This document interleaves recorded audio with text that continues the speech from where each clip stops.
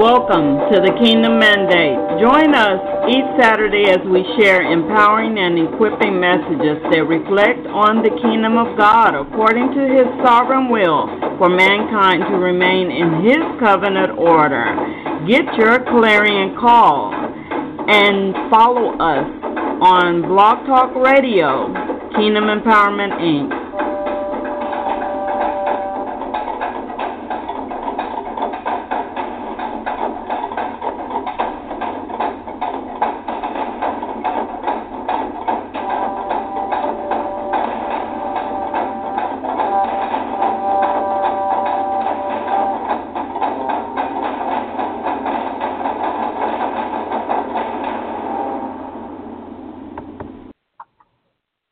That should have woke someone up this morning.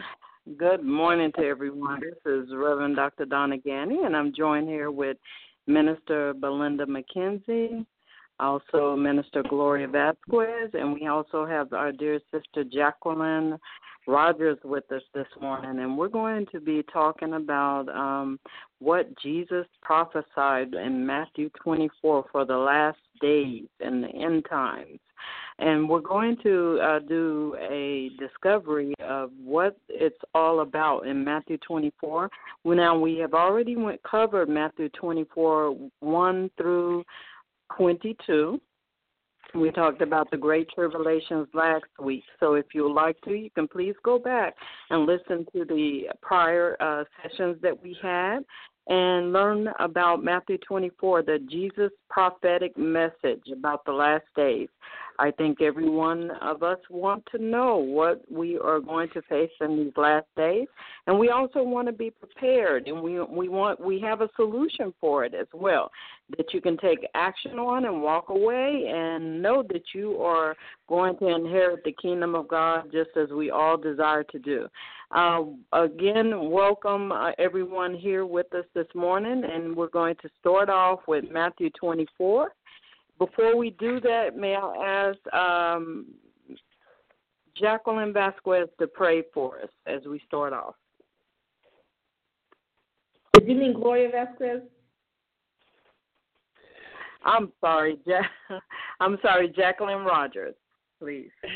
Praise God. That's all right. I thought maybe there was somebody else on the call with my name.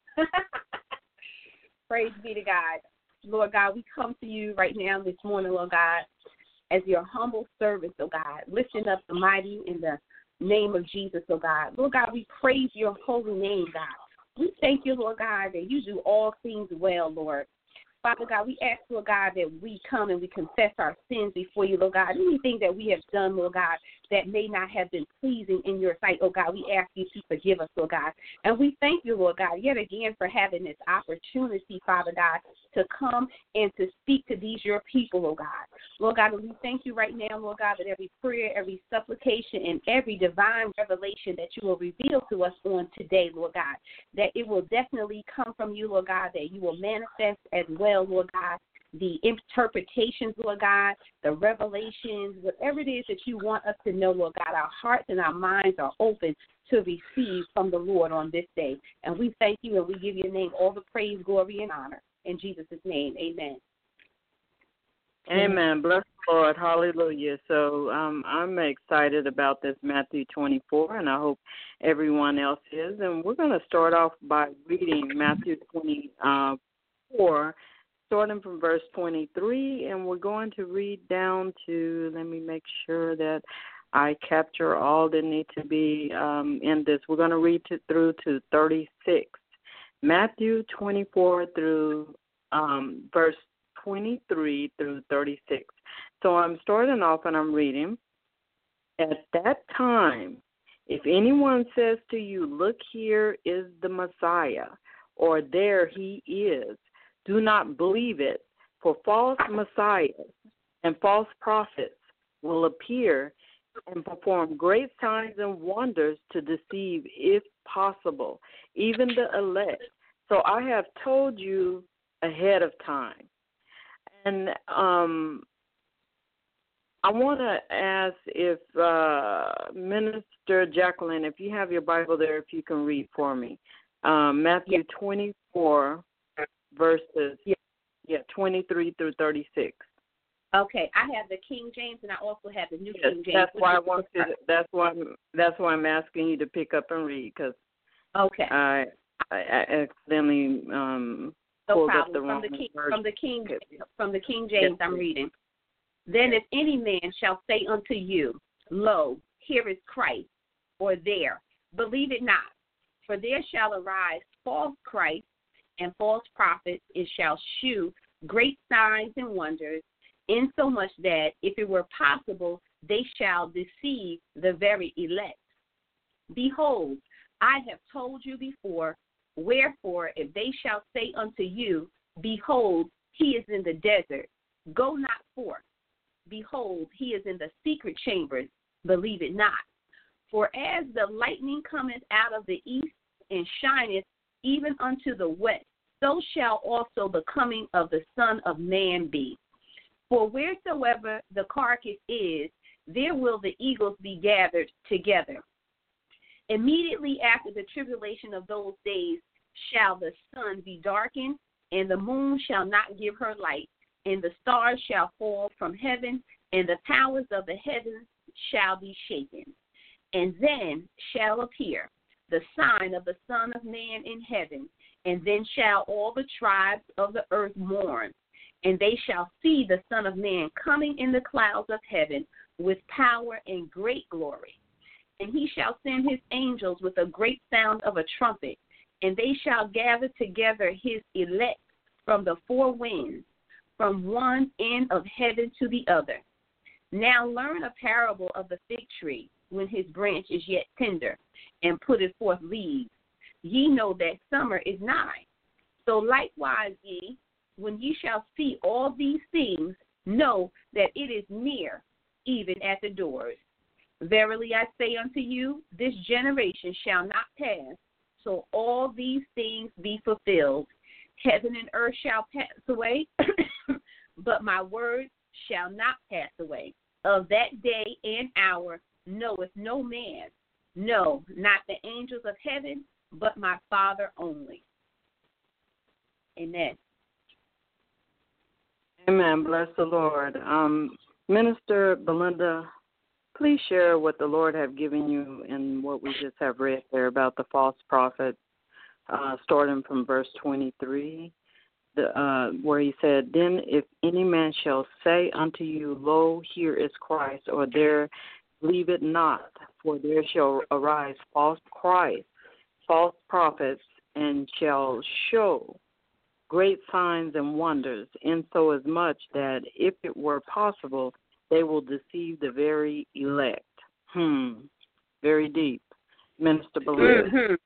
Mm-hmm. Yes, we've seen that already with the false prophets, telling people that Jesus is coming. And when they say that, it's false if you know the scriptures, because it says no man know it, not even the angels. Jim Jones was one, deceived a lot of people.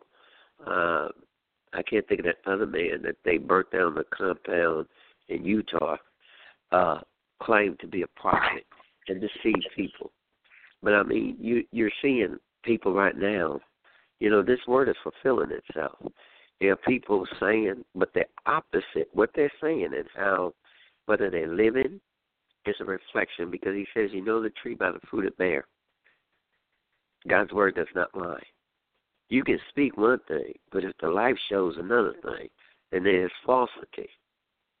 And if they're speaking and saying, well, I'm a prophet from God, and going out of the scriptures, you know it's not real. And the enemy will produce signs and wonders, and you're seeing that now, miracles. But it doesn't mean it's God. But he said, if possible, that means that if you're not seeking God, you're not praying and letting the spirit of truth that comes only from God reveal to you what is true and false, you'll be deceived. And that's all. Amen. That's good. And Minister Gloria Vasquez, that's a pretty deep word when we talk about the very elect possibly being fooled. What did the Lord give you as you were going over that scripture? We have the kingdom of God, and then we have the kingdom of the world. And it's not like the kingdom of the world is ignorant of the fact that there is God and that there is the truth of God, and that he's coming back. They choose intentionally to rebel, but that doesn't mean that they're totally not aware of God. They choose to rebel against him. They choose to reject him intentionally. So then they try to mimic. They have to set up their own theology or their own, they have to imitate everything of the kingdom. And so they set up all these false prophets, false Christs. Everything is deception and false because they want to deceive. It's not enough that they know they're going to die and be judged, but they want others to fall away from the true God. So they have a very definite agenda of deception, and part of it is to present false prophets and false teachers of false theology, false doctrine, false Bibles. They will literally print false Bibles. So it's if the elect are not in the Word and getting a true Word, it's like having a counterfeit dollar. If you don't really know the real dollar, you can easily be deceived by a counterfeit one. So the idea is to study the real one so that when you see a counterfeit one, you can easily identify it as a counterfeit. And that's what I get out of it. That I think it's not a not knowing. It's an intentional deception when false prophets and false teachers are presenting a false theology. I totally agree with you, absolutely. And I agree that we are beginning to see these things. We have been seeing it for many years now, and there are many people being fooled. And how are they being fooled? What can of course, we're going to have the solution at the end of this. How can someone be equipped and empowered not to fall under the influence of these false polluted words and these strange acts that are occurring that are not of God? Sister Jacqueline, please share your thoughts in this area. Pretty much agree with everything that has been said. And also just want to add that, it's the very thing. It's happening right before our eyes. And this is scripture that said it's printed in red in most Bibles. And that's Jesus speaking. And he being, God incarnate, if he's telling you that, these false prophets are coming and the false Christ and they're going to deceive the very elect, that's serious. So that means even the more, and of course, that scripture is written to the Bible is written to the saints. It's not written to unbelievers. It's written to the saints and showing them, those that do believe, how to behave. So it's adamant that we take the word of God very seriously, because if he tells you that there's a possibility that the saints can be deceived, then that you have to be on your A game so to speak, in today's vernacular, because the enemy comes to steal, kill, and destroy. And for every good thing that God has created, and you saw back even with the Egyptians, there's going to always be a counterfeit that almost looks just like what God has done. You know, the Egyptian gods, they turned their liquid into blood. They made it red. You know, they did some things with fire and so forth that that Moses had even done. They were running neck and neck with the things of God, you know, even though it was deceptive that they were doing, but they still had their version of it. And we really, really, really got to be careful, and you got to be decisive in these days, and you got to stand, and that's why the word says study, to show thyself approved, a workman who need not be ashamed, because there can come a time when you can be embarrassed by the very thing that you thought was so real. And when you come to find out that it's not real, it is embarrassment. It's embarrassing to believe something, because most of the time when you believe, you really believe it. Take, for instance, sometimes in relationships, with women, sometimes we think that, yes, that is the man. He's doing all the right things, because they'll come to church for a minute. They'll come suited up, some of the men and the false prophets. So, they come and they appear. Like the Bible says, you have the appearance of evil, but you walk not in the power of it. So we have to learn to be fruit inspectors, and we can't just take people at what they say. You have to sit back and see, now, I see what you're saying, but let me see what you're doing if it's adding up to that, because it's going to be the very elect, like Scripture says, that are going to be pulled away, because the Bible talks about a falling away. It's going to happen. It is going to happen, but you as believers, we have to do our part to ensure that we stay as close to God as possible and study the Word and not allow deception to overtake us as individuals, because it's coming. And it's unfortunate because we see it now. There are pastors who are out here, telling people things that are not true, but because they don't read their Word, they believe it. I myself, I've been in a church before. If I had been geared and taught to study the Word, I could walk in there and I was like, oh, the presence of God is not in here, and I couldn't wait for that service to get over so I could go to a service where I could be fed, because I went to support someone who was getting baptized, because they make that a big to do in a service, and it is to be honored because you're standing up and you're letting people know that you want to follow after Christ. But every service, God doesn't show up in every house of worship, and you got to be able to know and discern that if this is God or that's not God. Because, again, it says the very elect. So it's the saints that's really got to be aware, because the devil knows the Word. He knows the Word. He knows the Scripture. He came at Jesus talking about Scripture, when Jesus had to tell him, no, because he told him, send your angels down here. Let them look after you. If you fall down there, they'll pick you up, because that's what the Word says. But Jesus told him, no, because that's not the time for me to be doing these things, and that's not the will of my Father. So we really have to stay in prayer and stay prayed up and know that if that's God talking to you, you got to know that that's God.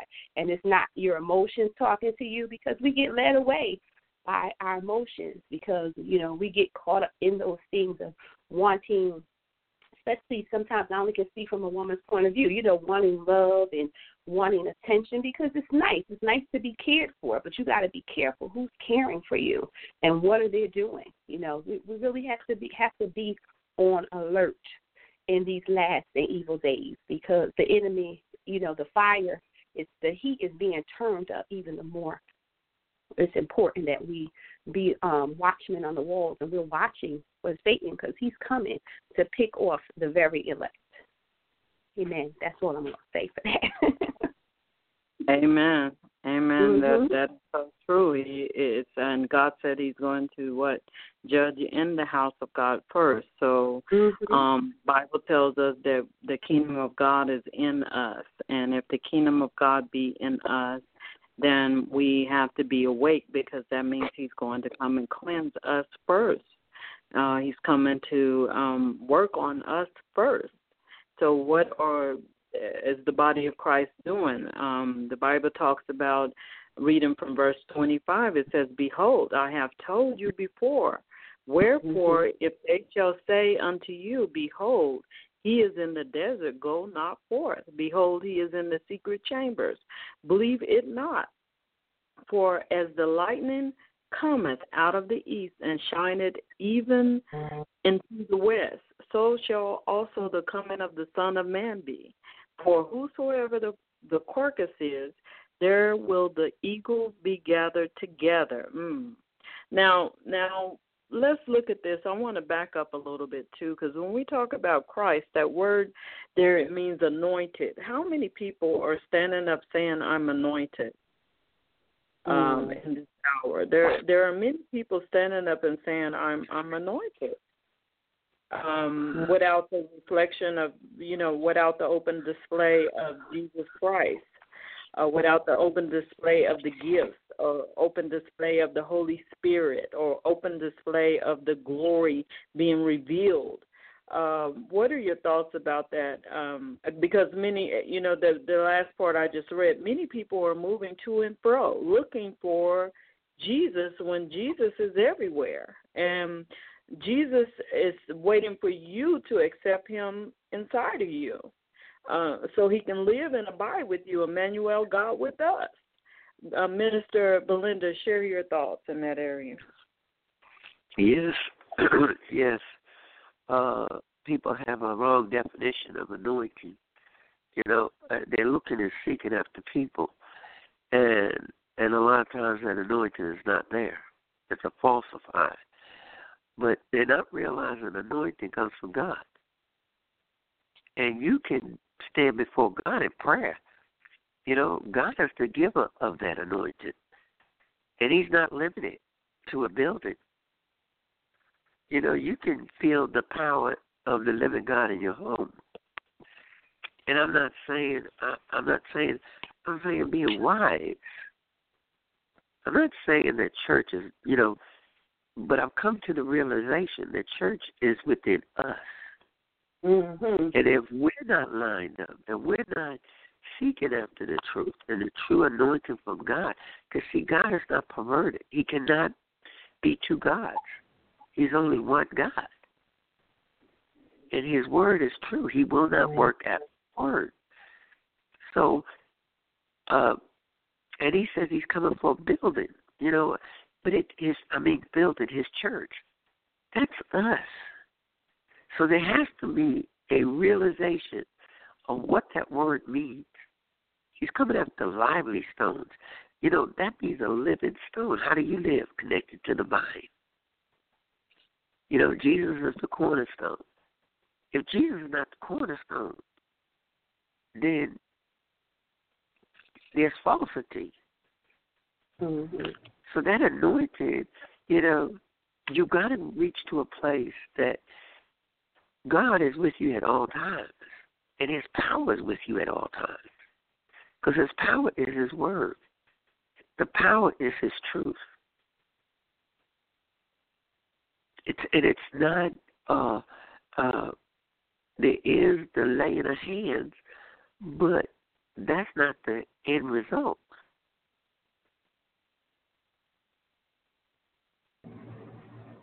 And this is something you have to see and feel for yourself. And God is more than willing. He said, seek after me. You have to seek and hunger after God. And he said, if you knock on his door, he no wise will turn your way. So, I have seen the power of God in its reality. The anointing falling on me in my home, the power of God, the revelations. It's not just connect. He said this was given freely. Freely receive, freely give. But we have made a mockery of this. You got to come be an anointed. Let's get this anointed. And we got to pay for this. No, we ain't got to pay for it. He gave it to us freely. And it's not like I can't. Well, I got to get with this person. And he has the anointing, and I've got to. You better, who is the anointing? Where did it come from? Yes. It came from God. You better get connected to God. Yes. And then you'll know what is real and what's not. Because if I don't have that deep connection with him, what happened to this man Mandela? He spent 20-something years in prison. Who was anointing him? Who was touching him? What happens if you're not around anybody? If you're just limited to people, and your foundation is this junk, I'm going to call it what it is. It's junk, and it's filthy before God's eyes. We have prostituted God's word. Amen. But, it doesn't mean anything to God, because you could read in the scripture, he says, you assemble yourselves. And he said, and you call yourselves my ministers, but I'm not there. He's not even there.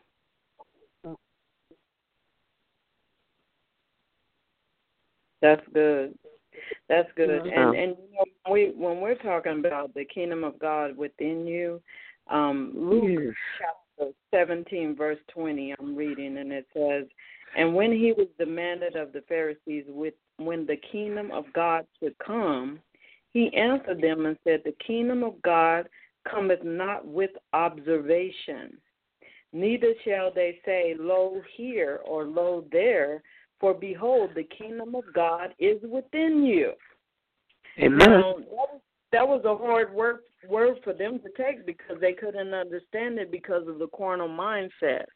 And it's something that comes by walking and being led by the Spirit of God. It's not something that comes by our own way of thinking, our own form of information or ideologies, or the way that we set things into order. It comes only by relationship with God, being in covenant with the Lord and seeking him in truth and spirit.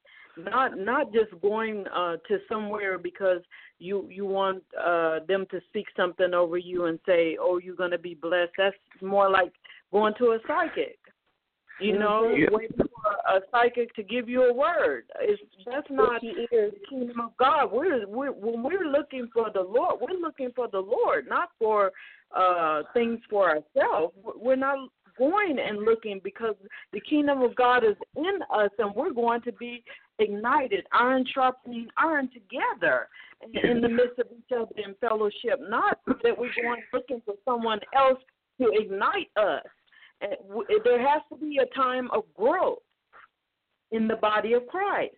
So if we just keep coming sitting on the pew every Sunday and we're not growing, we're not getting to the point of where the Holy Spirit is in us and going with us everywhere we go, there's no change. Are we really born again? Or are we really born again in the eyes of God is the question. Because I can say, Lord, before a man, I can do an open display before a man. I receive Jesus Christ as my Lord and Savior.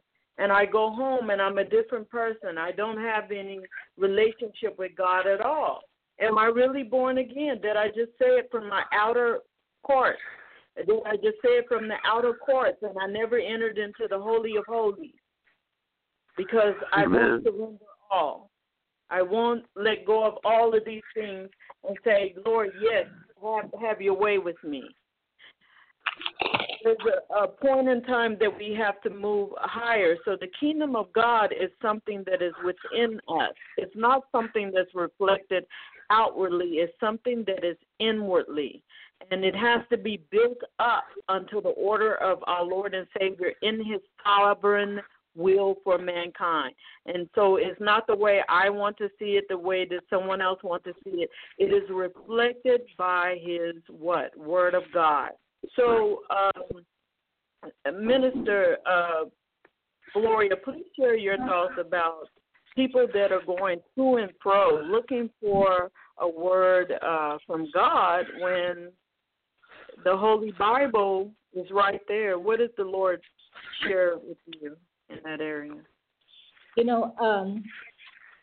This topic is so interesting, and yet it's something that's very evident,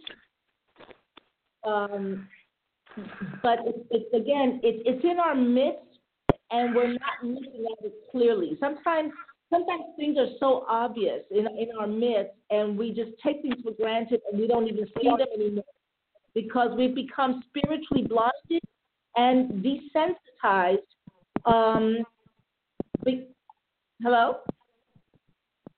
Hello? We hear you. We hear you fine. Okay. I'm sorry. I'm getting a lot of snapping.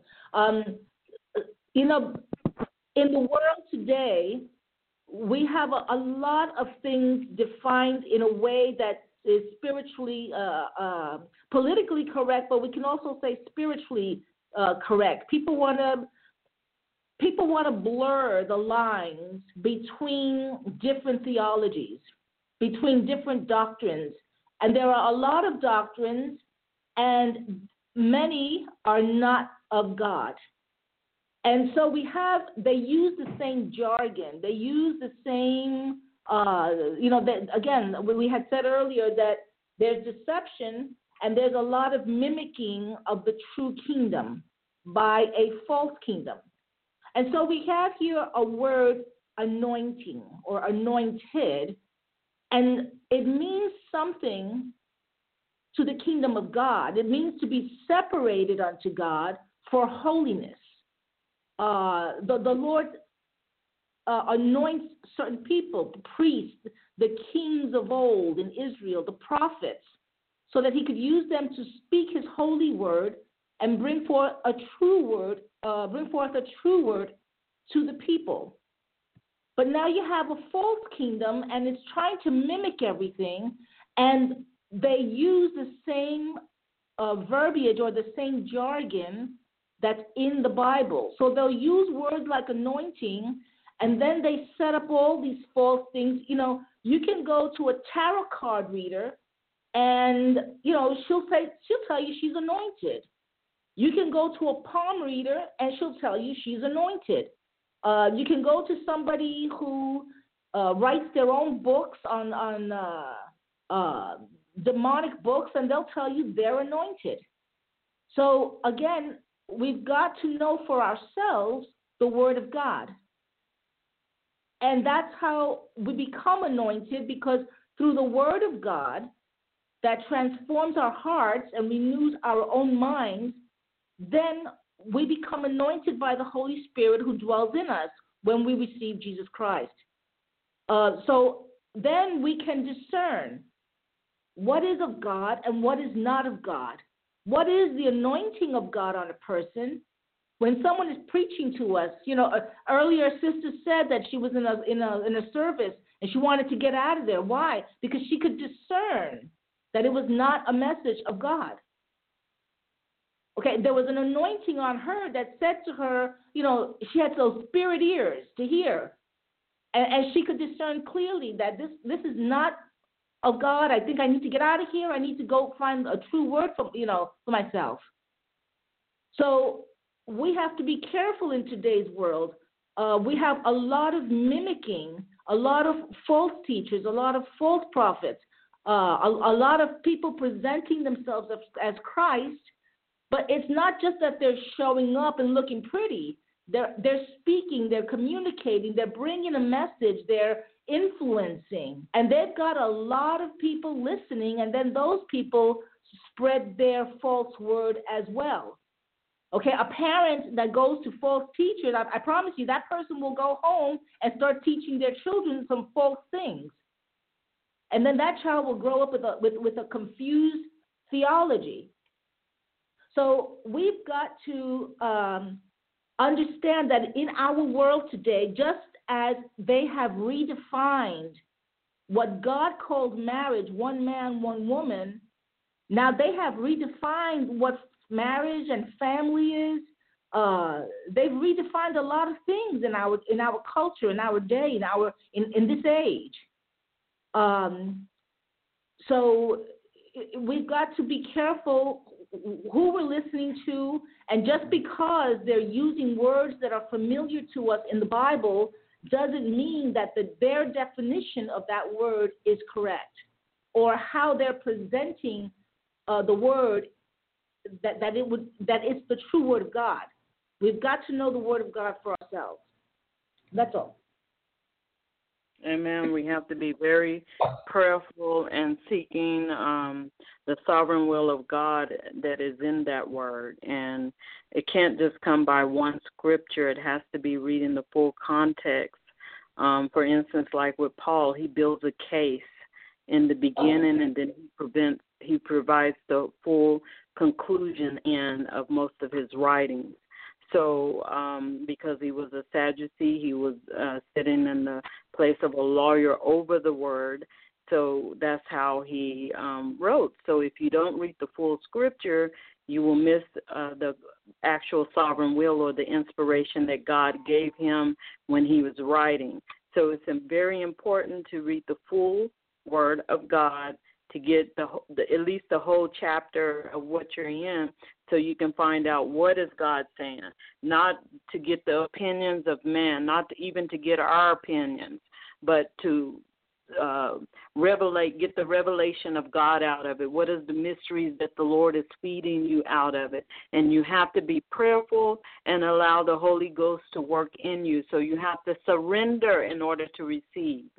And I want to read in the next part of it, but before we go there, I just want to give an example of a false prophecy that was going on in the time of Jeremiah and what God told Jeremiah in his word.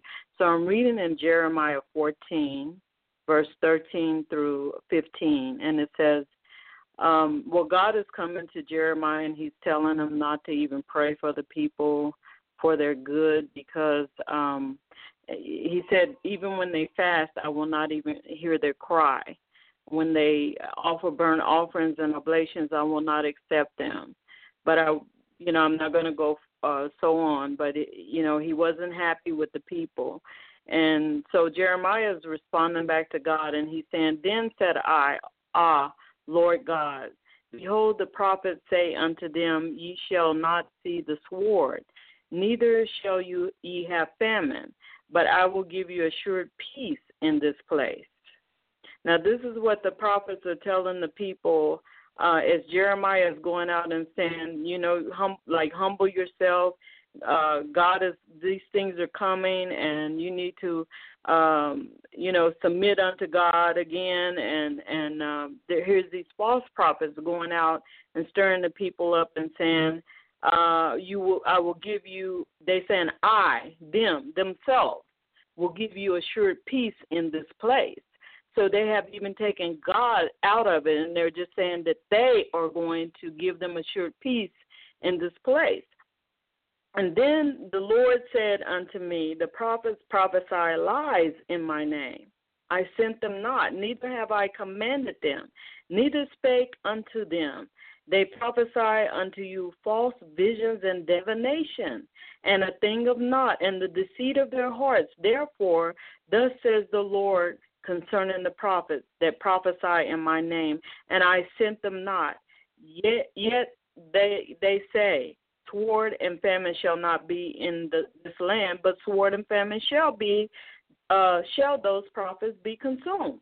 Now, there's many people that are going out and they speaking that euphoric type of message. There's going to be peace if we just love each other, and all is going to be well, and you're assured, and but not one of them will say God said.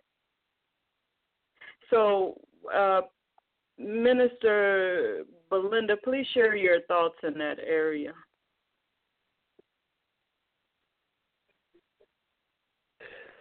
I could give testimony to that. Excuse me, hold on. Okay, I'm back. I can give testimony to that.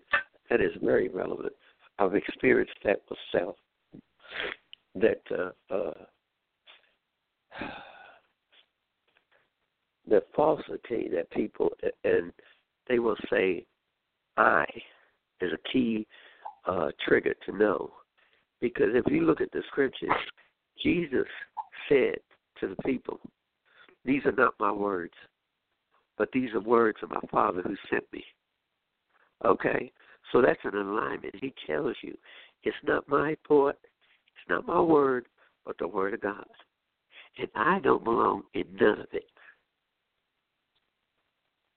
And when Jeremiah, and God gave me a word to give to the church to unveil something that had been going on. First, the Lord said is going to try to counterfeit. They've already gone behind the doors and said, she's coming out and she's going to say things to pull me down. But God told me to give the word anyway. The very thing that God said was done. Another person got up and said, well, this person has prayed for you and your family and done this. God didn't say, I owe man anything. And anybody that comes to an individual saying, well, you know, I've done this, you haven't done anything. God has done it. I is not in it. It's God. So this, basically yeah, what you're saying is, what you're saying there is that also there's a tendency for possibly some prophetic leaders out there that may be holding people into bondage after they do act for them. Mm-hmm. Okay. Sister Jacqueline, share your thoughts in that area, please. Mm-hmm. Yes. Reverend Betty, I can also attest to that too, where, you know, leadership, you know, wants to hold you hostage.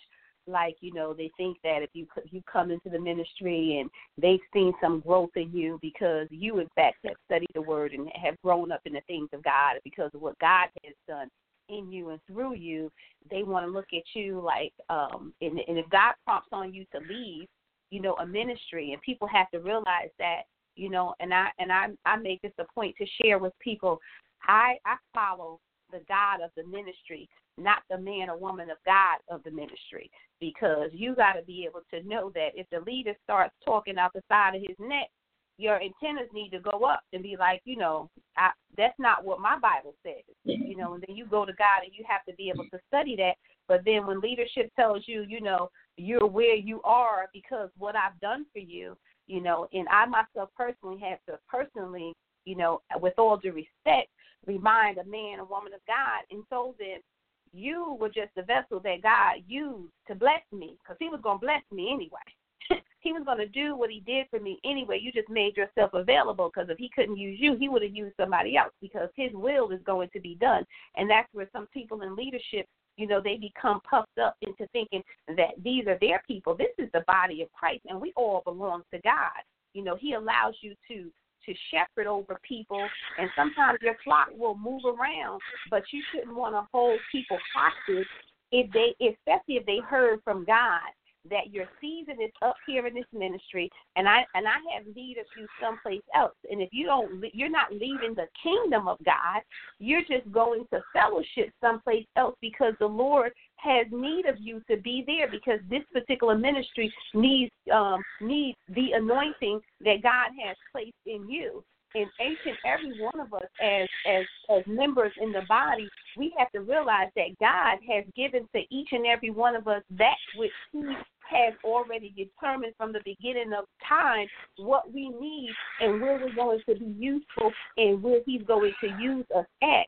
And no man should want to hold another man hostage with their gifts, you know, and things of that nature. You know, so I've seen that happen firsthand of what leadership and stuff can do, you know, to their members. And that, to me, is a sense of false prophecy, because you have now tried to put yourself in the place of God, you know, and even the shepherd has to be held unto God, to obey God. You know, and he sets people up in places. Yes, there is your leaders, and because God does everything in decency and in order. But when it becomes to abuse of power in ministry, God is not pleased with that. And you yourself, you got to be able to know. That's why the Bible says to study thyself, because you have to be able to know when something is off kilter. Something should be arrested in you that says that doesn't sound like my God. and each and every one of us have to have our own relationship with God, but it's a constant. And I believe Minister Belinda had said this probably the previous week or maybe on one of the prayer calls. It's a constant, continual relationship with God. You have to constantly be communing with Him if you want to always be walking in that power and that authority and that anointing that He's placed upon you. Because it's almost like if you don't study a subject and you don't use it for a while, or even riding a bike. Yeah, you can know how to ride the bike, but your skills will not be as at optimum condition as if you were studying and riding and reading all the time on a regular, consistent basis.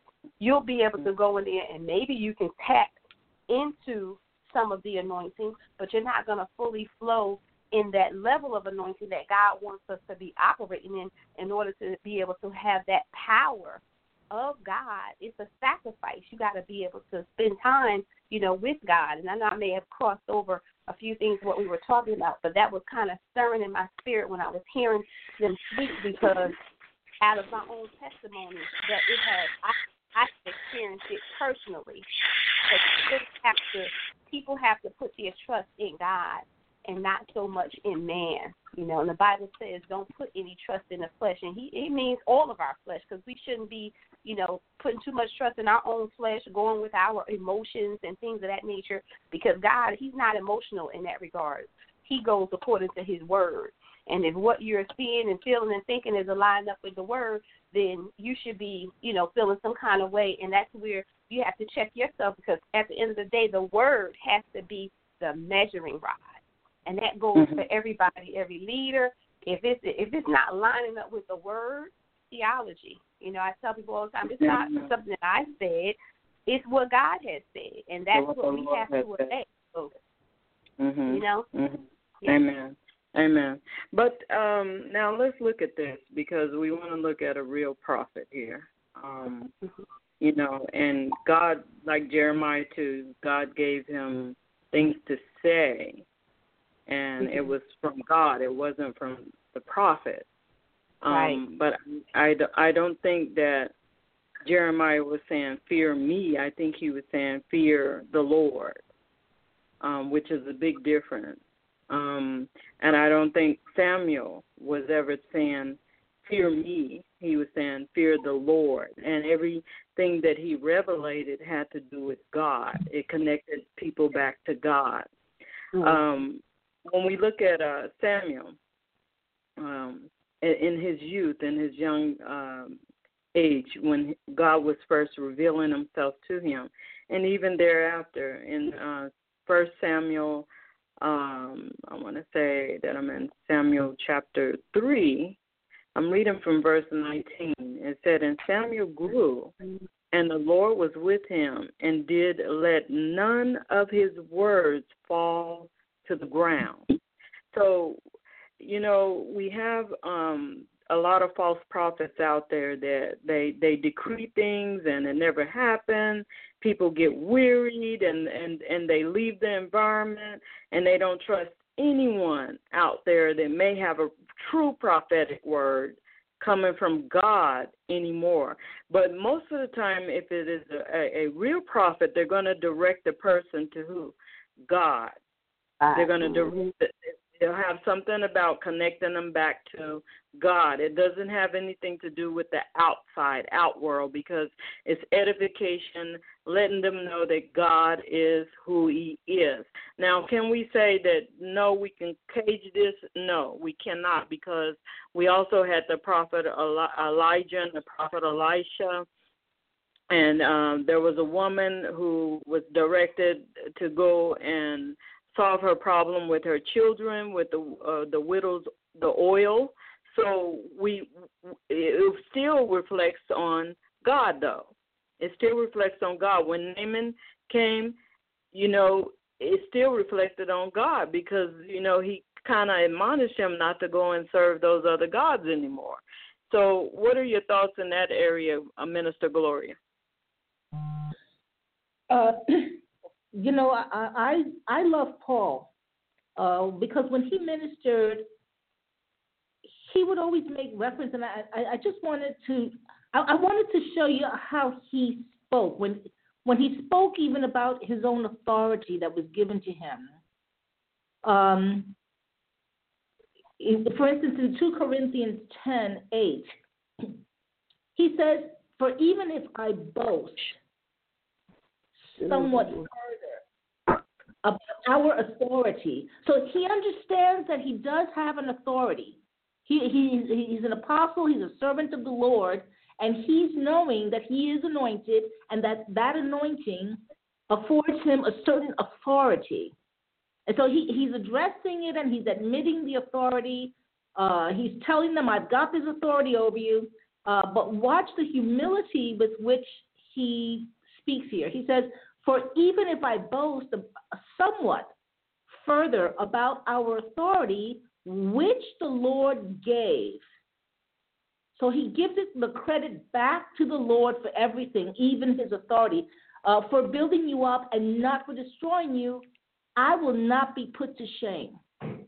So he says, even if I boast a little bit about my authority, I'm not going to be put to shame. Why? He understands that it's easy to get a pride. If he lets the flesh rise up, that authority can give him a pride. So he admits to the authority, but quickly he just brings it down again. And he gives the credit to the Lord. Here in 13:10, again, 2 Corinthians 13:10, let me go to, I'm going to go to Colossians 2, verses 8 through 11. "See to it that no one takes you captive through philosophy and empty deception." And again, here he's talking about who would take them captive: false teachers, false prophets, people that are setting themselves up as leaders bringing false doctrine. So he says to them, see to it that no one takes you captive through false philosophy and empty deception according to the traditions of men, according to the elementary principles of the world, rather than according to Christ. So Paul is acknowledging that there are those out there that are bringing a message. They are presenting themselves as influential, as leaders possibly. He understands that there are some out there that are going to bring another message, another doctrine. And he's making a distinction between their word and what the word of the Lord is. And he mentions Christ specifically. For in him, meaning in Christ, all the fullness of deity dwells in bodily forms, in Christ Jesus. He keeps pointing them to the Lord. In verse 10, it says, and in him you have been made complete. And he, again referring to Christ, is the head over all rule and all authority. So Paul is not denying that in the world there is rule and authority, there are hierarchies of leadership, but he is making a very distinct statement here saying you've got to remember who has all authority, and it is Jesus Christ. And then in verse 11 he says, and in him you also circumcised with a circumcision made without hands, meaning it's not of the world, in the removal of the body of the flesh by the circumcision of Christ, meaning we don't live in fleshly things, walking in the world, we live by the Spirit. And we are in covenant. That circumcision represents a covenant with Christ. A covenant, what does the covenant mean? It's a covenant of holiness.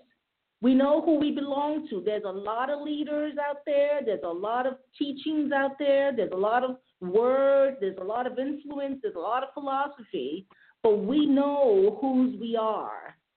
We are of a circumcision. We are of a covenant. That circumcision represents covenant. We are of Christ, and our authority is in Christ. How? Through the Word of God. So Paul, he's not ignorant. Paul was a man. He was out there at one time. I mean, he was killing Christians at one time. And he was very aware of what the world offered, what the world was bringing, how the world presented it, how they organized themselves, and how powerful they were in the different medias that they used to present philosophies through academia, through communications, through whatever they had in his day, through the writings. So he was aware of all of that, but he understood that there was an authority that was not of the world, that was higher than the world. It was not of the flesh, it was of the Spirit, and it was through Christ Jesus.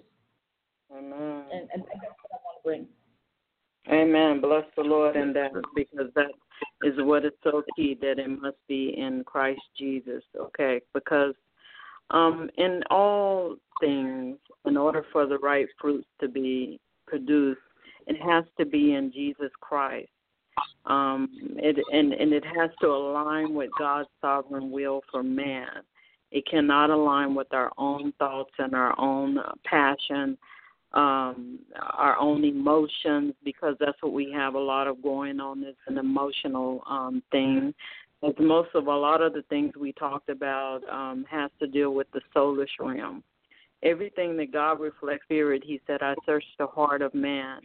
The outer side is not it's relevant to us because we needed to move about, we needed to walk and do things, but in relation to the kingdom of God, the Lord is looking at the inner man.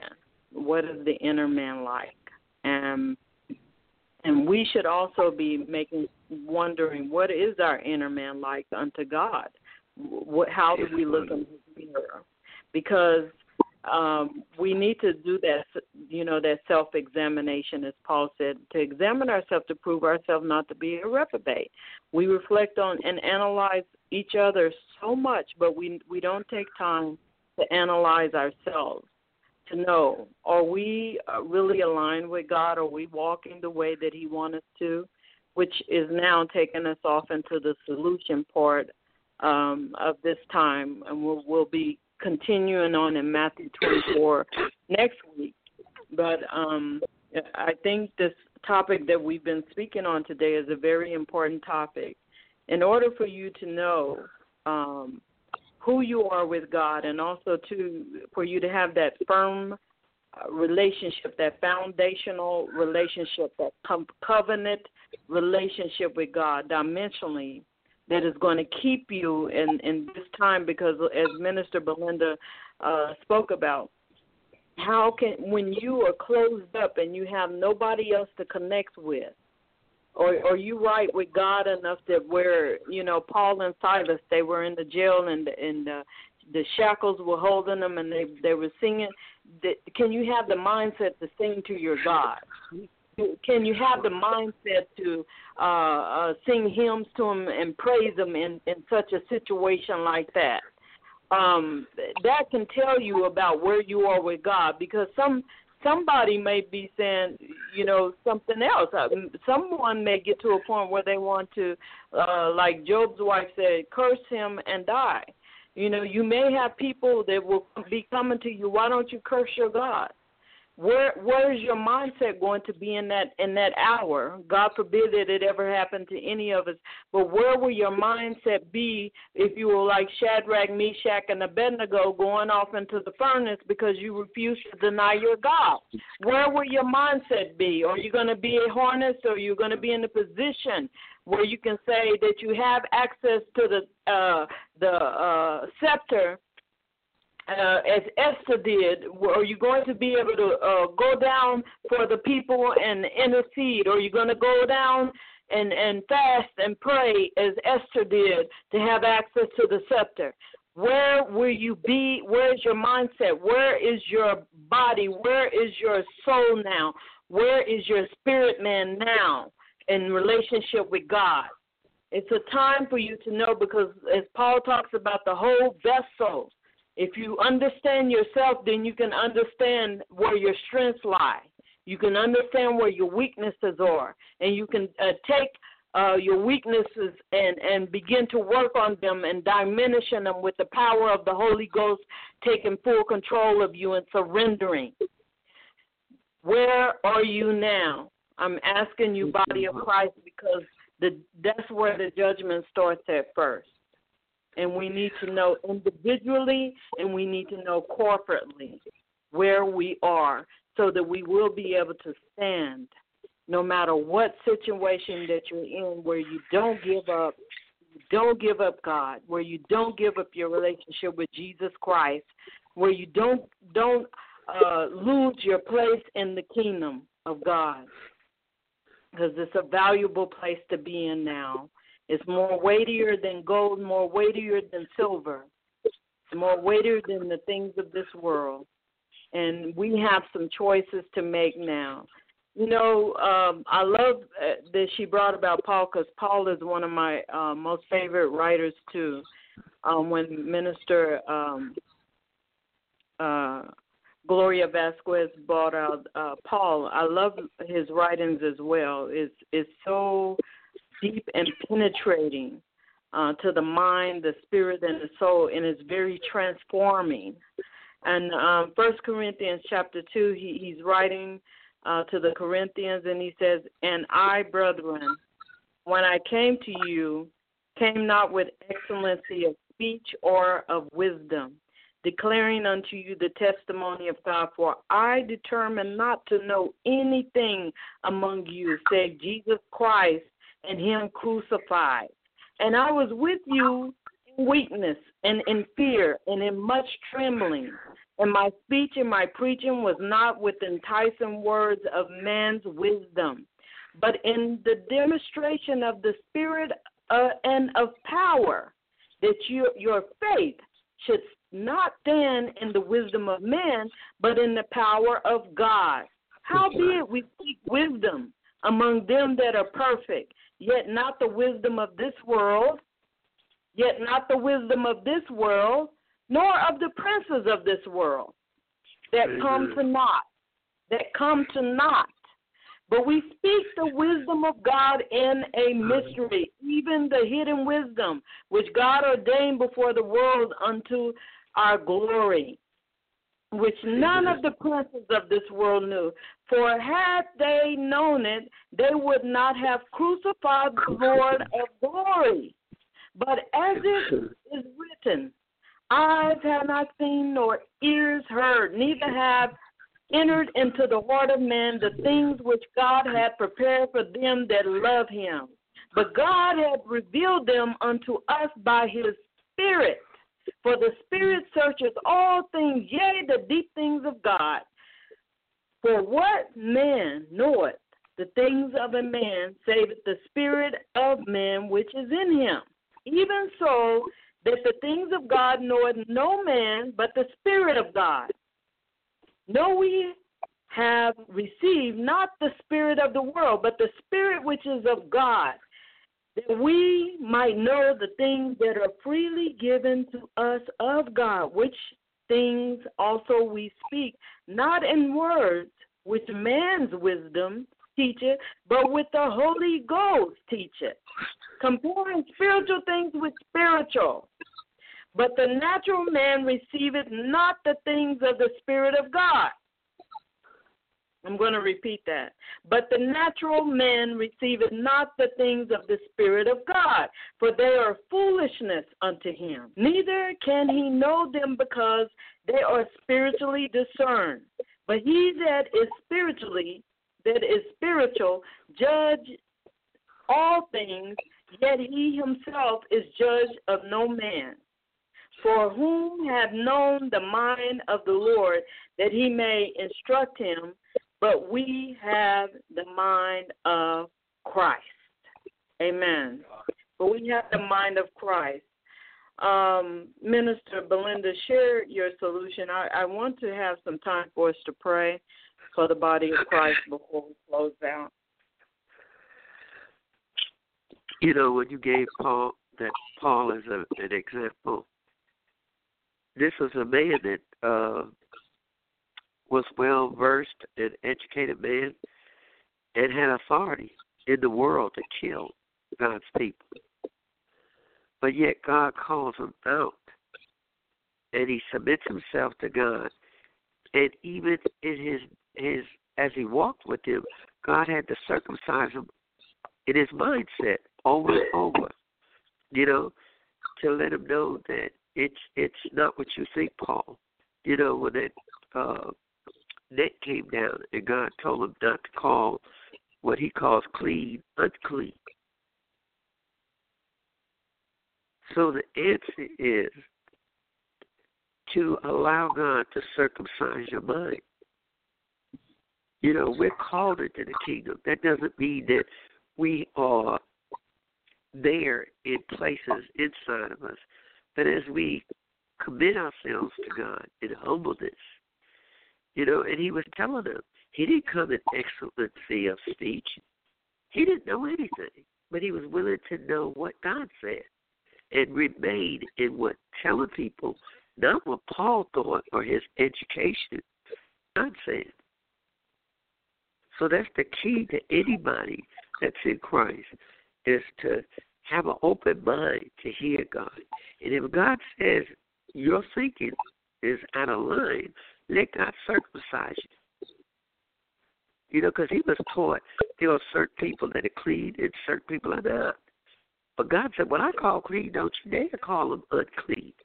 So there's a lot of things that he had to let go of in order to obtain the things that were profitable, because he was no longer walking in the natural, but in the spirit.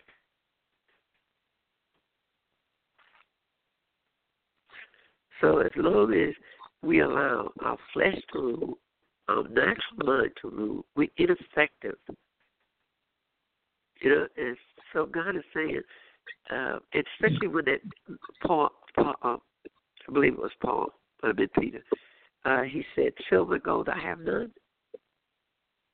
Why did he say that? That man was wanting a natural thing. He thought the answer was the gold. But it wasn't. He needed healing. But he said, get up and walk.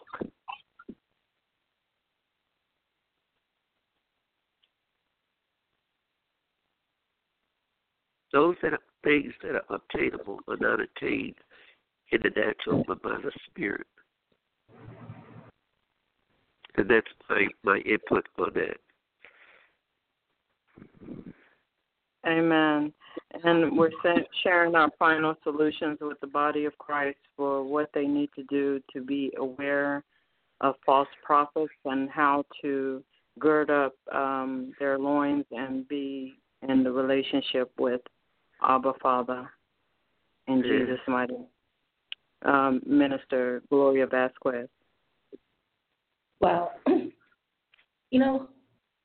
in understanding the authority of God and accepting and submitting to the Lord, in terms of staying in covenant with God, in terms of accepting, that covenant of circumcision. In other words, it's a circumcision done by the Spirit of the Lord on our hearts.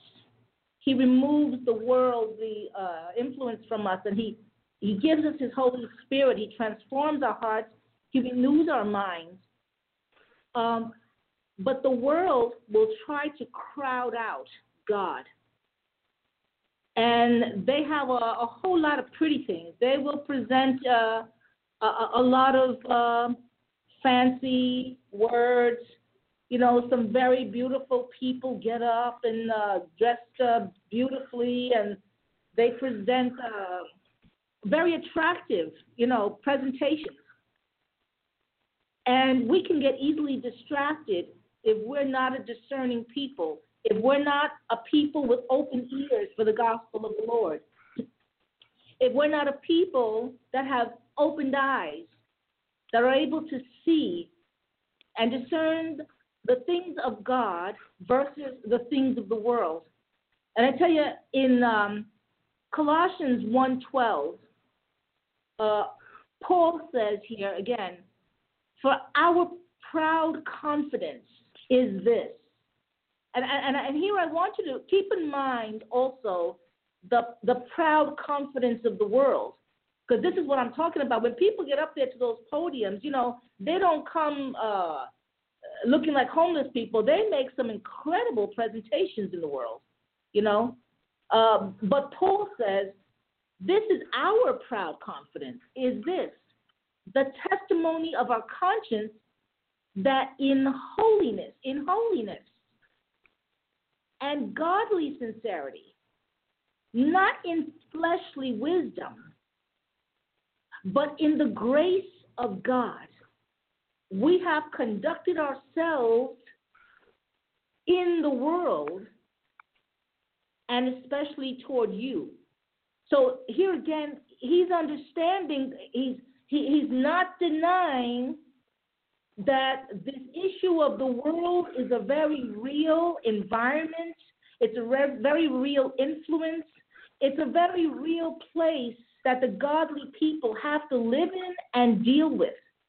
He's not denying it, but he's talking about the anointing and the authority that he has in Christ, and he's making a clear distinction that he is a person of Christ and his message is of Christ, that everything about him is submitted to Christ, that the message he's bringing forth is inspired through the Holy Spirit of Christ, that everything about him, all of his presentation is of Christ. And so he is not denying the things that are in the world, that he's in the world, and that all this influence of the world, but he acknowledges Christ as his authority, and that everything that he's bringing is through the Holy Spirit. And so even he even talks about his pride.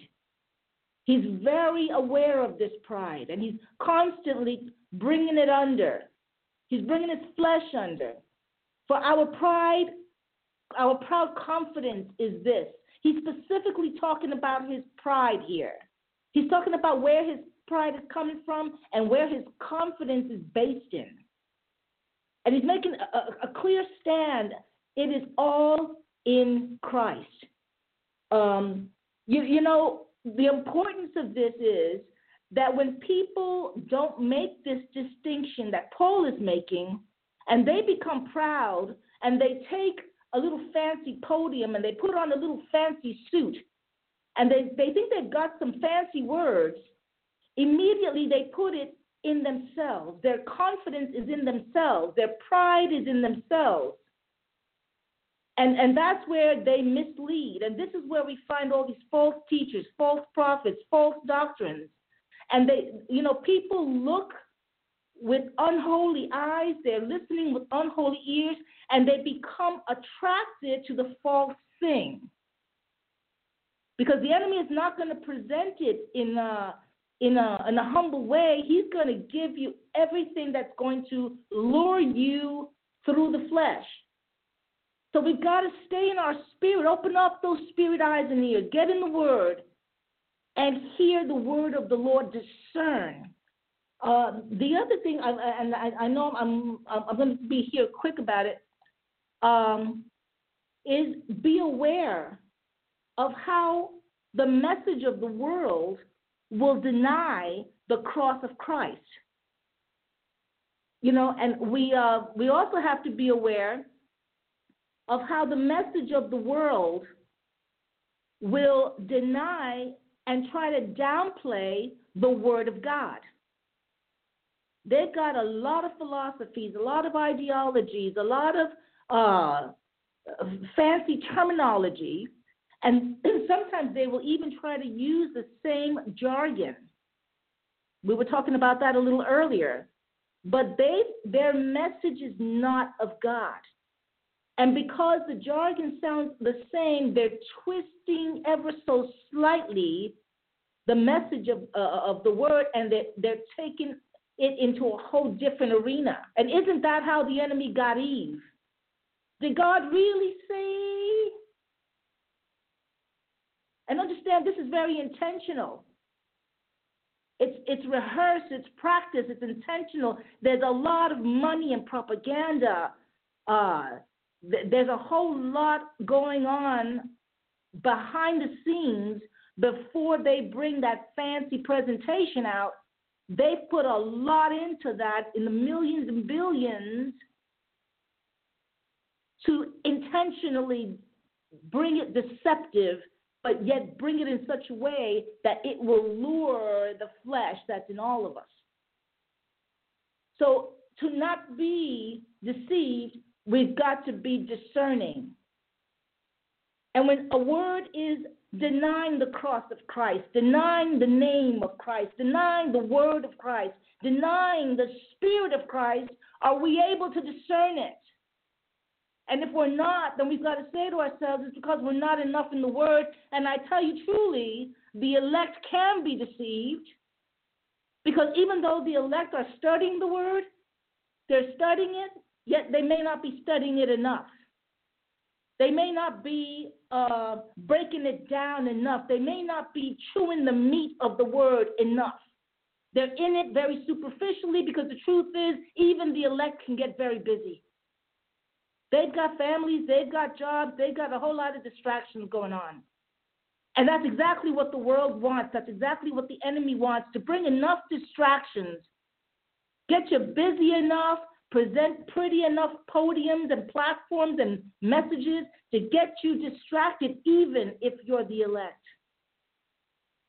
But when God is being eliminated, the word of God, name of God, Spirit of God, if it's being denied and eliminated, then your antennas should be up, and you need to get into the word for yourself. Beloved, get into the word of God. Because true authority, remember, God is King of kings, Lord of lords, the ultimate authority, the ultimate power, the true authority. Is Christ, and you can be, when you are in covenant with God, when you are committed and submitted to the Lord God, He will exercise His power on your behalf. He will anoint you. He will bring you into the body. It's a spiritual body of Christ. He will circumcise your heart. He will transform it and renew your mind. He will not fail you when you are in Christ, in the Word, in the true Word of God. Be a discerner. Choose that for yourself. Choose it for yourself today. Amen? Amen, amen. That's a good word. That's the only way. The only way is the Holy Bible and your connection with Abba Father, the Holy Ghost, and the Son, all in one. Minister Jacqueline, please share your final thoughts and your solution to the body of Christ. And we also talk to those that may be listening in that do not know the Lord as their Savior as well. Go ahead. Amen. Amen. Minister Gloria, I was just blessed by what you just shared, because you touched on so many different things and so many things that are actually even going on in the world today. The Lord definitely spoke through you that you would touch on all those things. And the one thing that I want to share with those that are listening is first to humble yourself. Humble yourself and be honest with yourself in locating yourself where you are. If things are not going according to, where you are, and you want to get closer with the Lord, and that's for the believers as well as the unbelievers. It first begins with a humbling of yourself and being honest with yourself, and that the Lord can come in and renew your mind. But you must take time out with God and His Word. Spending time alone with the Lord is really, really a real critical aspect, because as the Scripture has said in Revelation 12:9, I remember when this got into my spirit, and I want to share this, and it says that and the great dragon was cast out, that old serpent called the devil and Satan, which deceiveth the whole world, because that's his goal. So nobody, not even the elect, are off limits to the enemy. So he comes for everyone, and those who have already accepted Christ must continue to pray and stay on guard. And those who have yet to know God, it would be the best decision that you could ever make in your life is to give your life to Christ. When all is said and done, heaven and earth will pass away, but only the word of the Lord shall remain. And to ensure that you don't end up in the pit of hell, because you can believe it to exist, and some people don't believe in heaven or hell, but I'd rather be prepared for them in the event that it does come down to happen, and I believe that it will. So I would encourage anyone to just humble yourself, be honest with yourself, and reach out and get a relationship with Christ Jesus. Not the church per se, but get a relationship with Christ, that you can repent of your sins, get to know the Lord, spend time in his word, allow him to enter into your heart and renew your mind, because the world has flooded us with so many different things, but it's only going to be by the grace of God. But you have to allow God to come in. The Holy Spirit is a gentleman, and he's not going to invade your space unwillingly. So I would admonish anyone, if you don't have a relationship with Christ, get to know the actual creator and savior of your soul. And if you have accepted Christ, get closer. The word says, if you draw nigh unto me, I will draw nigh unto you, that the Lord can bring change and growth in your life. Amen. Amen. And Minister Belinda, can you please lead anyone that's out there that don't know Jesus Christ as their Lord and Savior, that may just happen in and be listening in? We do have people from all over the world that do listen to the programs, even in Japan, China, Russia, Malaysia, Africa, UK area, Europe, Canada. So might be mindful that we are talking to the whole world out there. Yes. If you don't know Jesus, ask him to come into your life. Ask him to be your Lord and Savior. And repent of your sins. God will endow you and equip you with power to overcome all the obstacles in your life. He said heaven and earth will pass away before one part of his word will fall. So if you are anchored by God's word, anything outside of that will fail. It's going to fail. The word says it. But if that word is inside of you, it will not fail. It will not fall to the ground. It is the power of the living God. He said heaven and earth would pass away before that word. So if the word cannot pass away and it's inside of you, you're anchored in that rock. Then that foundation is the living God.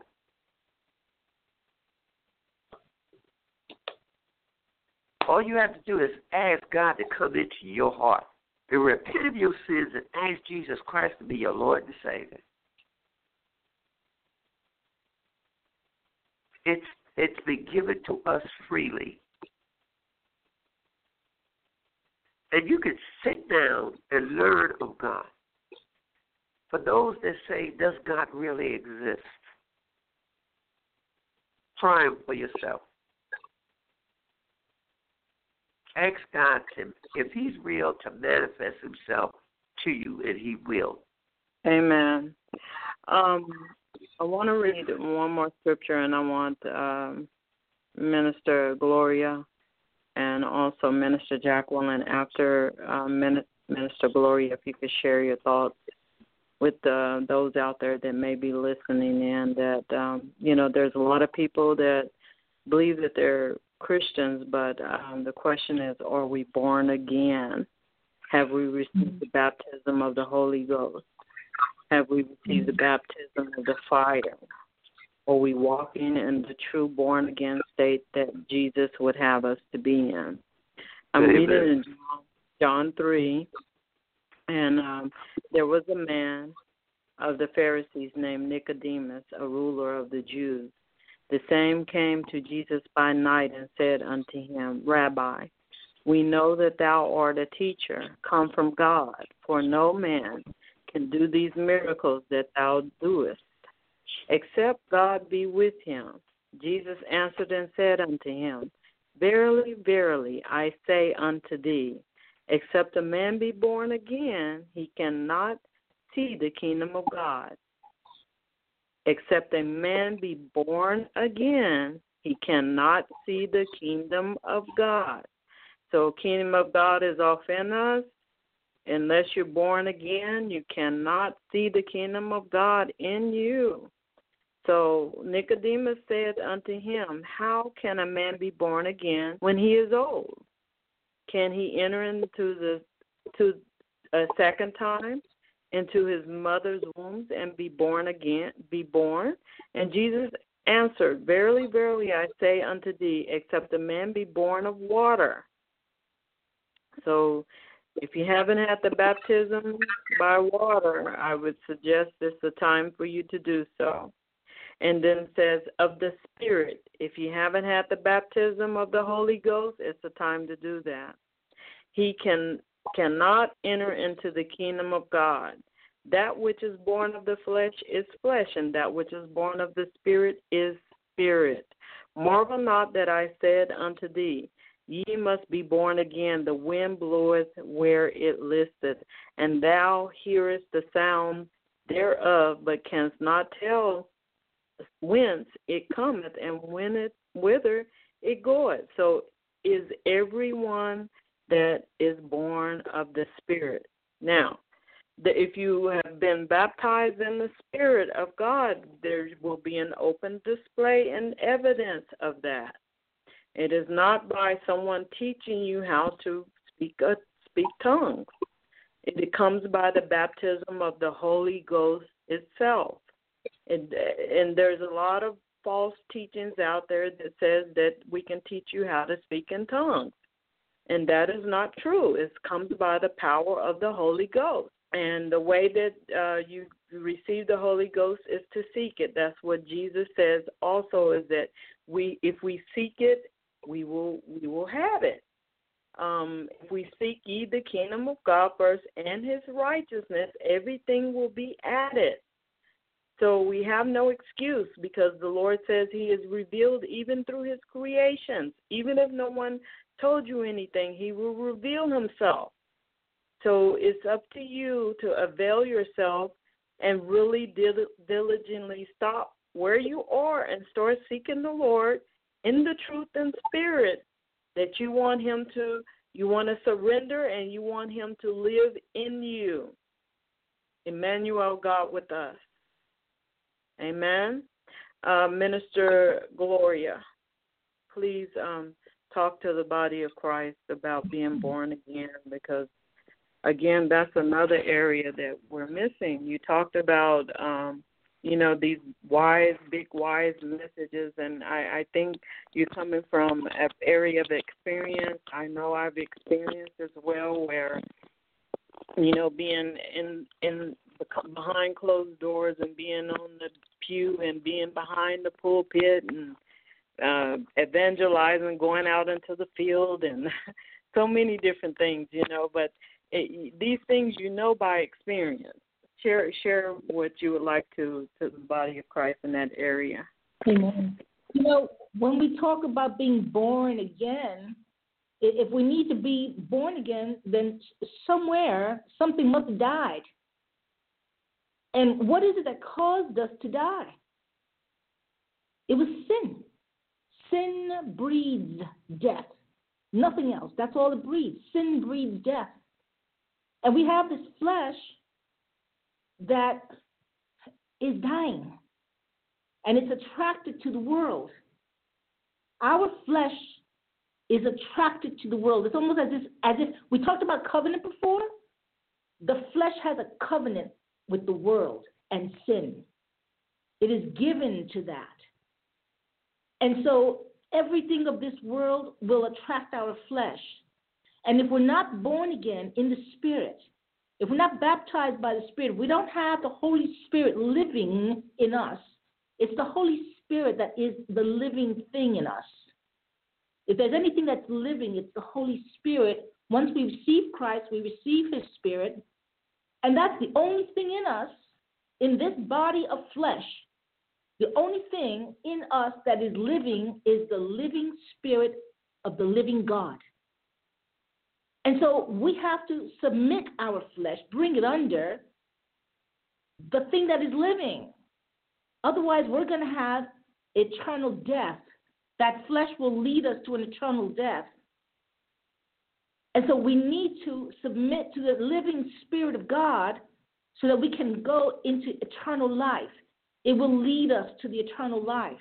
It will help us to understand the spiritual things of God. It will help us to be able to choose in our daily, moment-to-moment living the things of God.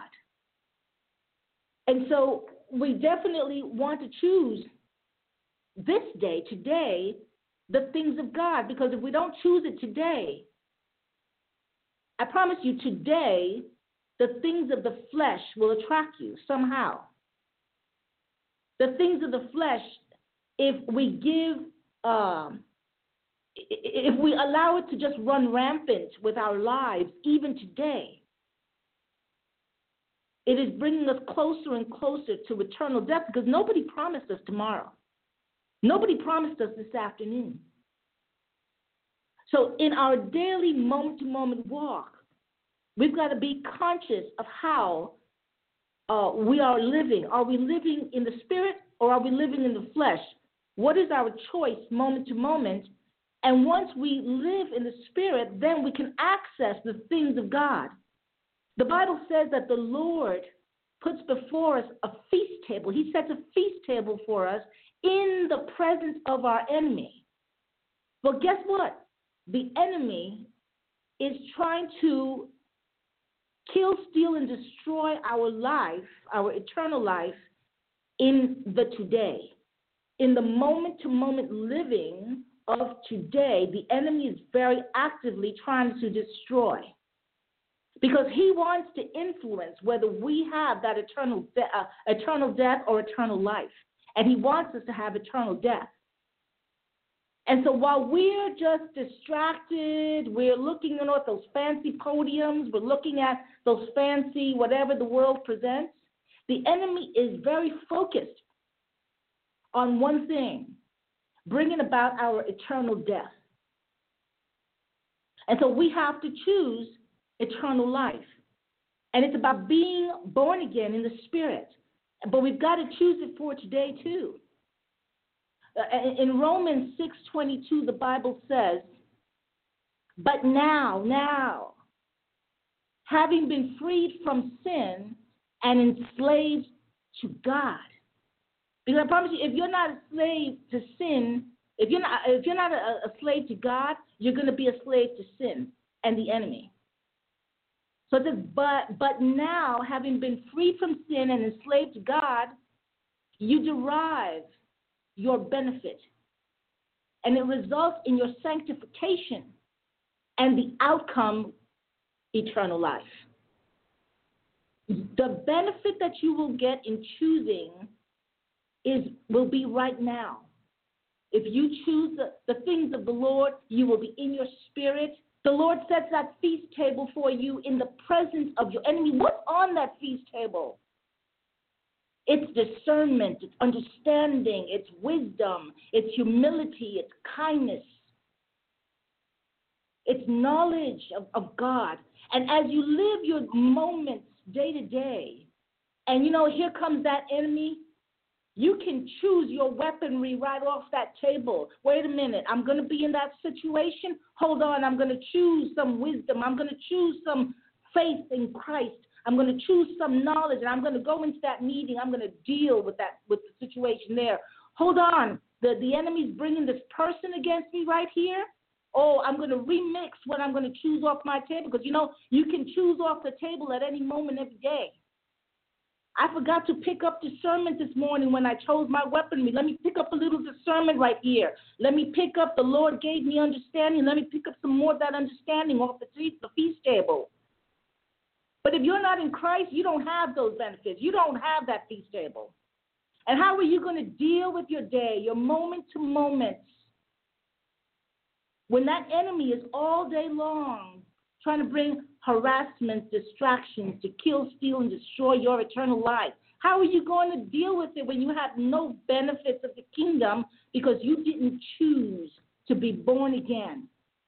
The Bible says in Galatians 2:20, it says, I have been crucified with Christ. Christ died at the cross. I have been crucified with Christ. It is no longer I who live. The flesh died, so what's left?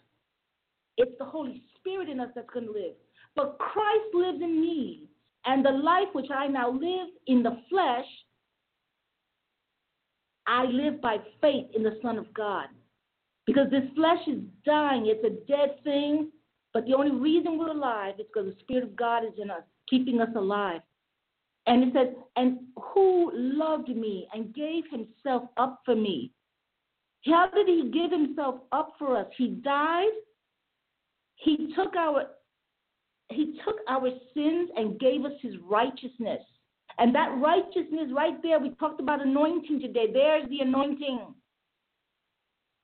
There's the anointing right there. He took our sins. He gives us his righteousness. He took our eternal death because sin breeds death, and he gave us his eternal life. There was an exchange at that cross. We died with him, and we become born again in Christ through the Holy Spirit. We get the Holy Spirit in us. In Ephesians 2, verses 4 to 5, it says, but God, being rich in mercy, because of his great love with which he loved us, even when we were dead in our transgressions, which means our sins, we were dead. He made us alive together with Christ.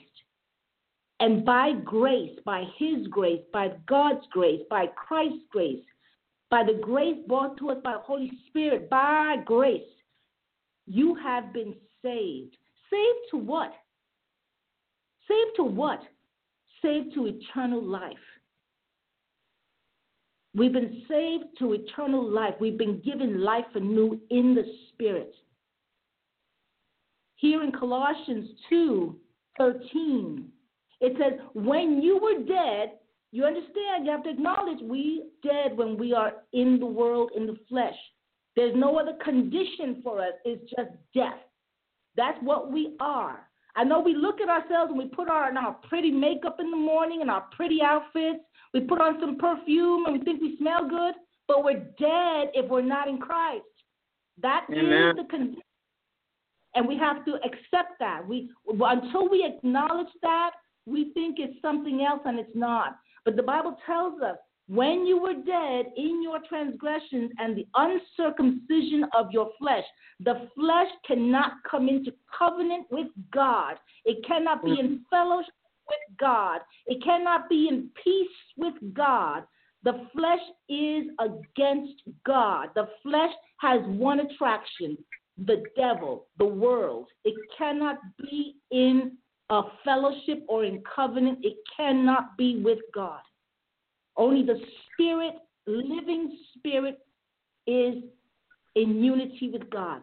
So it says, when you were dead in your transgressions and the uncircumcision of your flesh, he, who, Christ, God, he made you alive. Alive. Together with him. With who? With God your Father. Having forgiven us all our transgressions, and having been forgiven of sin, we now have again life, eternal life through Christ Jesus. I'm going to just go on with just two more verses, please. Colossians 3:1-4 says, therefore, if you have been raised up with Christ, raised up from what? From death. It's like being in a grave before you have Christ. You are literally in a grave, in a spiritual grave. You can be awake in your body, but you are in a spiritual grave if you don't have Christ. It says, therefore, if you have been raised up with Christ, keep seeking the things above, where Christ is seated at the right hand of God. You put on that Spirit of the Lord consciously, every day, moment to moment. You've got to put your spirit man on, put the flesh under, and put your spirit man on. And as you walk through the day, You're choosing off your feast table because now you have the benefits of God. You choose from off your feast table the things of God. You're not listening to the world anymore. You're not in those books that are going to take you off center from God. You have now a whole feast table to choose from. And it says, set your mind on the things above, not on the things that are on earth. Those things of earth are going to drag you right back into your flesh, and they're going to drag you away from God. It says, for you have died, and your life is hidden with Christ in God now. Your flesh is under, it's dead. You're dead to sin and the devil, and now you are alive in Christ. And it says, when Christ, who is our life, he is our life, the Holy Spirit in us, he is the living thing in us. When Christ, who is our life, who is revealed, then you also will be revealed with him in glory. Why? Because we are so now united. Our spirits are united to Christ that when he is revealed, guess what? He's coming back for his kingdom, and we too will be revealed. Why? Because when he died, he exchanged our sins for his righteousness, and we've got the mark of God on us. It is the righteousness. He is alive in us. So when he comes back and he's revealed, we will be revealed because he is the head and we are his body. We are one with him. We are in covenant with him. We are one with God. And so as God moves, we also are moving with him. And the last verse is just 1 Timothy 6:12. It says, fight the good fight of faith. Truly it is a fight. That enemy is right there. He's standing on the other side of that feast table. It said, excuse me, the Lord has set a feast table for us in the presence of our enemy. That enemy is right there watching, ready to devour if you let him. It says, fight the good fight of faith. Take hold of the eternal life to which you were called, and you made the good confession in the presence of many witnesses. In the present, we live in a spiritual world. Yes, we live in a physical world, but we live in a spiritual world, and we've got witnesses. When we make our confession for Christ, the Bible says that when Jesus rose up, he went up, the Lord brought him up. His throne is above every throne. And when he raised him up, he raised him up above principalities, above rulers, above dominions, above everything that is. And all of that was witness. It is witness. When we confess Jesus as our Lord and Savior, not only does everything on earth know it, but everything through the heavens know it. Because as he rises up, we rise with him. And all of that is a witness that we belong to God. So it says, fight the good fight of faith. I tell you, take all that weaponry, all of that benefit that you have on that feast table, and use it today, daily, all day long. But you've got to choose Christ. Amen. Amen. Amen. Amen. Minister Jacqueline. Sister Jacqueline. Yes, ma'am. Okay, can I ask for you to pray? We're going to spend the last few minutes praying for the body of Christ. And first, I want to ask if you can take about 5 minutes and pray for the leaders, that they will not fall into the hands and the systems of this world, that they will remain faithful unto the Lord, in Jesus' mighty name. Yes. Yes. Dear Lord, Father God in heaven, Lord God, we come before you right now, Lord God, humbly, as we know how, Lord God, always lifting up the name of Jesus, Lord God. But, Lord God, I ask you, Lord God, to place your hands around your leaders, Lord God. Place a hedge of protection around them, Lord God, that they continue to walk uprightly before you, Lord God, that they are not drawn away by the lust of their own flesh, by the pride of life, or, Lord God. Father, we thank you right now, Lord, that they are not being deceived by Satan's plots and schemes, oh God, to pull them off. That they're not smitten, Lord God, by the things of this world, Lord God, but they hold true to the uncompromising word of God, Lord God, that they teach your people, Lord God, that which you have spoken unto them, not for profit or for self-gain, Lord God, but because, Lord God, that is your will and you have ordained them to be in places of position, Lord God. You said you have called those, Lord God, in positions of authority, Lord God. And, Father God, we believe, Lord God, that your word is true, Lord. But I ask you, Lord God, to continue to keep your hand around about them, Lord God. Keep their hearts tender before you, Lord God. Let them not get puffed up in themselves, Lord God. Let them not, Lord God, stand in the way and try to take your glory, oh God. Because that's when pride is able to creep in, Lord God. Let them remain humble. Let them to admonish them and tell them how good they are. Let them bow in humility and say, to God be the glory. Give all the praise back to you, Lord God. That they not to try to take not one bit of it, oh God, because there go I, but by the grace of God. Let them remain humble, Lord. Let them know that just as you have breathed in, Lord God, you can take life right out, Lord God. Let them not, Lord God, try to stand in your place of authority, oh God, but just stand in the place where you've called them to be. Allow them to continue, Lord God, to be the conduits that you called them to be, that you pour into them, Lord God, and they continue to pour into your people, oh God. Nothing taken, nothing missing, nothing lacking, oh God, but allow them to be content, Lord God, because we believe, Lord God, is what your word says, that in due time, Lord God, promotion comes from you. You will exalt those that you deem to be exalted, oh God, and you will raise up all, Lord God, in their due time and in their due season, oh God. Let them not run ahead of you, oh God, but let them always humble themselves, oh God, and follow hard after you, seeking your face, oh God, spending time in your word, oh God. Allow them not to get so busy, Lord God, with the cares of the world, Lord God. And for those, Lord God, that may have to still work a job, oh God, Lord God, I pray, Lord God, that you will give them the proper time management, oh God, that they will always find time out for you, Lord God, that spending time with you so that they could continue to feed your sheep, Lord God, is the number one priority, Lord God, that they don't say what you don't tell them to say, oh God, and when they truly say, thus saith the Lord, it is because you have spoken unto them, oh God. Let them not, Lord God, try to step in any way outside of what you have told them to do, oh God. Call them to complete obedience, oh God. Protect them, protect their families, oh God. Keep them, Lord God, in their hearts, their minds, and their soul, oh God. Let them not go astray, Lord God, with his ways of seduction, oh God, to bring them things and to offer material things, oh God. But let them place their treasures in you, Lord God.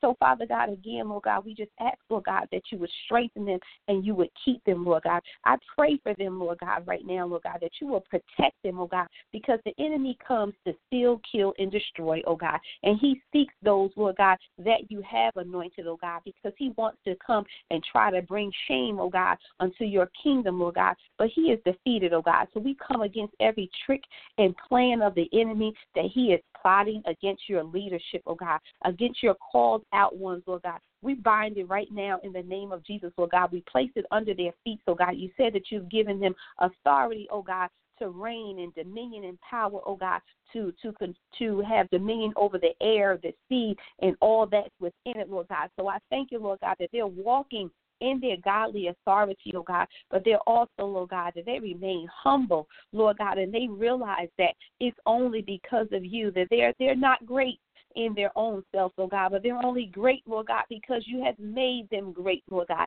Keep them humble before you, oh God. Let that be the mindset of all that come to worship you, Lord God, because we're nothing without you, Father, because we only can do that which we do in Christ, Lord God. You said that heaven and earth will pass away, but only your word shall remain, Lord God. So I thank you right now, Lord God, that they take the time, Lord God, that they're studying your word, Lord God, that they're showing themselves that they are approved and that they don't have to be ashamed of what they're doing, oh God, but they can stand up in your godly authority, oh God, that you've given unto them, Lord God. Let your anointing, Lord God, increase on their lives the more, Lord God, as they humble themselves before you, oh God, that you're able to trust them, Lord God, with that which you've given unto them, oh God, and they don't step to the left too far or to the right, Lord God, but they walk the straight and the narrow, oh God, because you've called them, oh God, and they're humble and they're bowed down before you, oh God, not wanting to go ahead of you, God, not falling behind, oh God, but are moving alongside with you as you tell them to do, oh God, in your anointing, oh God. Father God, allow them, Lord God, just to remain mindful and humble, oh God. Pierce their hearts, oh God. Let the anointing that you place on them, oh God, let it to penetrate their hearts, oh God, and just that they would remain humble, Lord God, in every manner of business that you give to them, oh God. Let them not seek to get their own praise, Lord God, and their own recognition, oh God. But let them be patient and wait on you, because real promotion comes from you, oh God. So I thank you, Lord God, that they're patient because they love you, most of all, oh God. And that's why they're humble before you, because of their love for you, oh God. Their love for you. Their hearts are after you, and their hearts are for your people, oh God, not for themselves, not for worldly ambition, oh God, not to be recognized, not to be put on a platform or a stage, oh God. Let them be humble, oh God, in the backside of the desert, oh God. Let them be content, Lord God, with wherever you place them at, oh God. If you put them in the forefront, oh God, let them be grateful there and just remain humble. If you have them waiting, oh God, for your promotion, let them be content, Lord God, where you have placed them, oh God. Let no man, Lord God, want to step out of order and be ahead of your plan, oh God, because you are the sovereign God. You know everything, and you do all things well, oh God, in decency and in order, oh God. So we thank you right now, Lord God, that the leadership of your kingdom, oh God, your kingdom that expands, Lord God, not just in this country, Lord God, but around globally, oh God, that we're connected. We're all just one body, one kingdom of God, because your word says, let your kingdom come and your will be done on earth as it is in heaven, oh God. So I thank you right now, Lord God, that their hearts and their minds are to serve you, oh God, not themselves, not their own personal agenda, oh God. If you never do anything else for them, oh God, let them be content with where you have placed them at, Lord God, as long as, Lord God, as they are feeding your sheep and your people continue to grow, oh God, and the enemy does not have his place in them. And Lord God, most of all, let them not compromise your word. Let them not twist it around, oh God, so that it sounds good, oh God, for those who may very well have itchy ears, oh God. But let your word, you said your word is sharp, two-edged sword, oh God. It comes to divide asunder bone and marrow, oh God. So we thank you right now, Lord God, of your word. It may cut deep, oh God, but it comes, oh God, like that surgeon that needs to be operating on that specimen, oh God. We thank you right now, Lord God, that they're open and they're humble before you, and they allow you, Lord God, to make, break, and recreate them, oh God. In the name of Jesus, Lord God, I thank you, Lord God, for each and every one of them, every household that's even represented here, oh God. I thank you, Lord God, for Dr. Ganny and the ministers on this call, oh God, for their families, for place that you're placed a hedge of protection around them, oh God, because they truly love you, oh God, and they're serving you in the best of their ability, oh God. Rain down on them, oh God. Those, Lord God, that we know are walking uprightly before you and are serving you, oh God. Bless them, Lord God. Let them walk in your overflow, oh God, and your surplus, because you said you come to give life abundantly, oh God, in abundance, oh God. You are not an evil and even Stephen's God, oh God. You are greater, oh God, than anything that we could imagine, oh God. You come and we think it, you already provided greater for it, oh God, in the name of Jesus, Lord God. So we thank you right now, Lord God, for your word, for your hedge of protection, oh God. Protect these that are here on the call, Lord God. Protect those that are connected with Dr. Ghani, oh God. Her ministry here in the States and abroad, oh God. You've placed an awesome ministry, oh God. And I thank you, Lord God, that you have eyes have not seen and ears have not heard, oh God, what you are going to do in these women, oh God, in the name of Jesus, oh God, that their names will soon, oh God, be household names, oh God, that people will not just run because of them, oh God, but because the anointing and the God that's on the inside of them, oh God, because they seek you, oh God. They're not seeking things, but they're seeking after you, oh God. And you can trust these women, oh God. That's the most awesome thing, oh God, that you can trust them, oh God. You don't have to worry about them trying to give glory, oh God, in the name of Jesus. And that's what you look for in your servants, oh God. In your servants, oh God, that you can trust them, oh God, that they're humble before you. Glory to your name, oh God. Father God, have your each and every one of their lives, oh God. Continue, oh God, to show yourself mighty, oh God, in the name of Jesus, oh God. We bless you. We thank you. We magnify you, oh God, because there is none like you, Lord. There is none like you, oh God. None like you, oh God, not in the heavens or the earth, oh God, Lord God, and we bow down before you, oh God. We humble ourselves, oh God, in the name of Jesus. Hallelujah. Hallelujah, Amen. God, we worship you and we adore you, oh God, because you are great and you are mighty to be served, oh God. Oh God, I thank you. I thank you, Amen. God. Have your way, God. Have your way, God. As only you Amen. can do, God. As only you can do, God. We trust you, we believe you, and we worship you. In the name of Jesus, Lord God. We pray, Amen. Lord. Hallelujah. Bless you, Father. Thank you. Yes, Lord. Well, we thank everyone for listening in to the Kingdom Mandate today, and I hope you all have been blessed, and we will be back again here next Saturday from 11 a.m. Eastern Standard Time. We will be here with the Kingdom Mandate talking about continuing through Matthew 24, and we're going to jump into Matthew 25 directly after. So I hope you guys will continue to listen in and stay with us as we go over Jesus' prophetic message to the body of Christ. And we want to say thank you again, and God bless you all. May the grace of God be with you. May he empower and equip you for the days to come. In Jesus' mighty name. Amen. Thank you, Lord. Amen. Yes. Bless you, Father. Yes.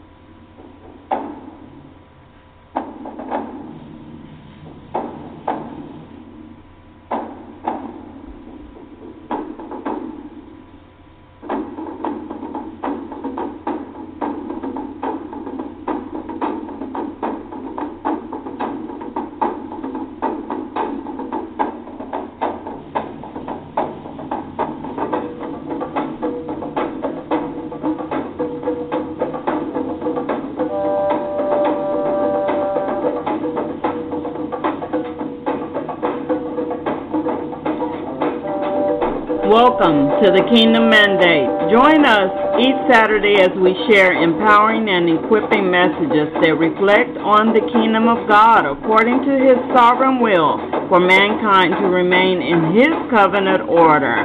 Get your clarion call and follow us on Blog Talk Radio, Kingdom Empowerment, Inc.,